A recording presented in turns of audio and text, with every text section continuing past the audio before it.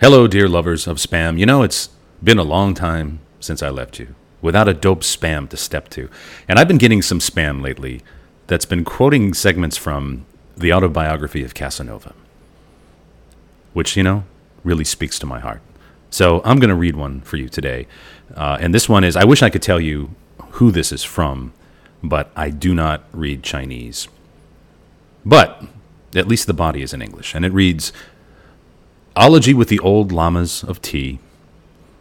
I was of the same opinion, for when the question was a long one, I had time to think over the answer as I made the pyramid. Madame Roumain's complaint was evidently something trifling, but I was no physician and knew nothing about medicine. Besides, for the honor of the Kabbalah, the oracle must have nothing to do with mere empiric remedies. I soon made up my mind that a little care in her way of living would soon restore the throat to its normal condition, and any doctor with brains in his head could have told her as much. In the position I was in, I had to make use of the language of a charlatan. So I resolved on prescribing a ceremonial worship to the sun, at an hour which would ensure some regularity in her mode of lifeization, that all the gods wogoblin, and withdrew it quickly, yelled and ducked.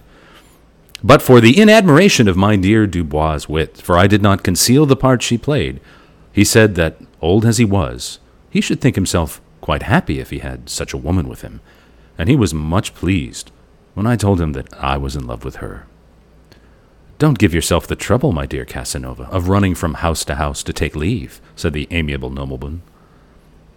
It can be done just as well at the assembly, and you need not even stay to supper, if you don't want to.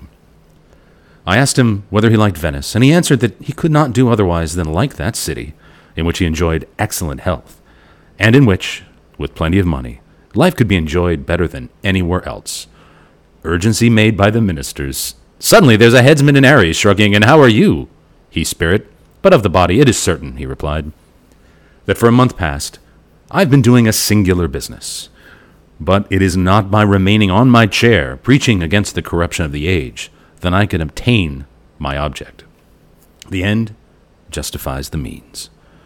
Honest men are very silly, I think, to allow the rascals to get the better of them under the sentimental pretext that they cannot condescend to make use of their weapons. But an honorable scruple was tormenting Maxence. We've asked, rage, that is seen from Portrell harshly. There have been no, and it tails off there, and there's an attachment which I think I'll open off the air.